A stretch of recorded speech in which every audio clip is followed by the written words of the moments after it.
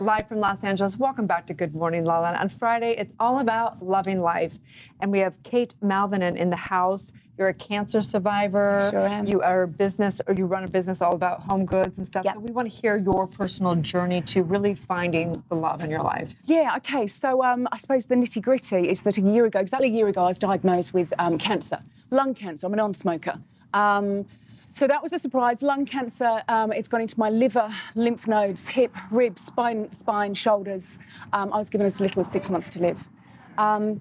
2 years prior, I'd lost my husband to an ice addiction. Do you call it ice? Street name is methamphetamine. And I say lost, he's somewhere in the world. I don't know where. He's on the street using intravenously. So my heart was broken. They do say that you hold your grief in your lungs. So I was 39, going to the gym 5 times a week, told you have lung cancer. I've got a beautiful little girl. She was 2 at the time, called Annabelle. Right there and then, I was told you don't have long to live. I had to find strength from somewhere, and I found it in her. So the doctors said, look, you might only have 12 months. They put me on a targeted therapy drug, and they said, well, we could probably get you to 18 to 24 months. My little girl would only be 4 at that time. So I was very, very fortunate. I bumped into a friend and he said, Kate, there are other ways. There's a clinic in Mexico, it's called Hope for Cancer. The next day I bumped into someone else and they said, you know what, there's a clinic in Mexico and it's called Hope for Cancer. Well, I was given no hope at all from the Australian medical industry, at all. I was told, you're going to die. I said, operate on my lung, take it out. We can't do that. Chemotherapy, we're not going to do that. So right there and then I became a power force. And I said, I became a mother tiger. You know, I was looking after my cub. Annabelle doesn't have a dad because he's a drug addict. She has to have a mum. You know, the most important thing in the world is that she has a mummy around. So I jumped on a plane and I went to, it's going to get me emotional now because it's just such an amazing story. I went to a clinic in Cancun in Mexico, and within 3 weeks, we'd got 50% of the cancer gone. Wow. I've been back since. I'm actually en route to Mexico now, hence why I'm in LA, and I'm now 90% cancer-free. So how? What happened? A lot of non-toxic therapies, a lot of heat therapy. They bring your body to fever point to start killing these cancer cells. A lot of IVs, so vitamin C, curcumin, B17, all natural products that go in. And what about releasing the grief? Oh, I mean, that's the emotion you've been absolutely. That's a huge thing, and I think that's something that we don't realise. We think cancer is physical. Well, for me, it was most definitely emotional. So I've had a grief counsellor for 2 years. A lot of heart opening, a lot of forgiveness. You have to do that to move forward. So of course, there was a lot of anger, grief, upset, depression. I mean, I was depressed. I was ready to put a bullet through my brain. I literally was. When you saw the progress and you saw it happening that quickly, were you shocked and were you in denial at all about it, or did you just know that it was going to be successful experience for you? At the start, I didn't know. Now I know. Now I know I'm going to survive. I still have cancer. The doctors in Australia would still say that because I was stage 4, I'm still terminal. But that's no chance. I've never felt better. I've never felt healthier.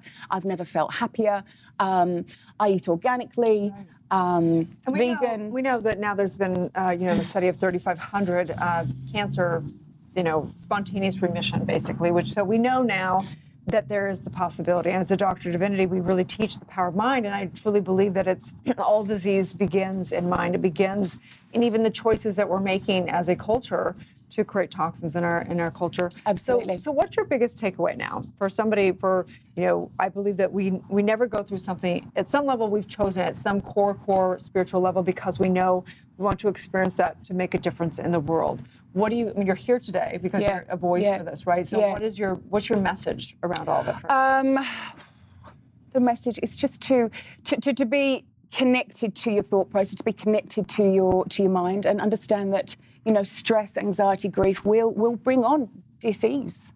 I'm a massive advocate now for independent alternate therapies. I think they really do work.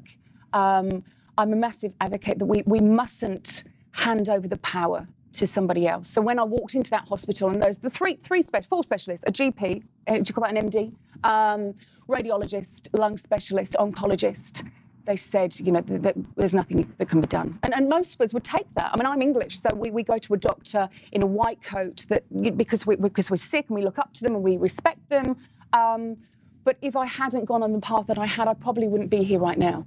So you've got to listen to your intuition, listen to your gut, take some risks. Please tell everyone how they can continue to follow you, support you. Yeah, I have a beautiful Instagram page. It's called It's Not Kate's Time. It's _not_Kate's_time. The support from Australia, the support from worldwide has been huge. I don't think I would be this far emotionally down the track if it hadn't been for the support of everyone behind us, the encouragement. Well, just knowing that, look, there's a time and place for traditional medicine, alternative medicine. It's important to think for yourself and make your own choices.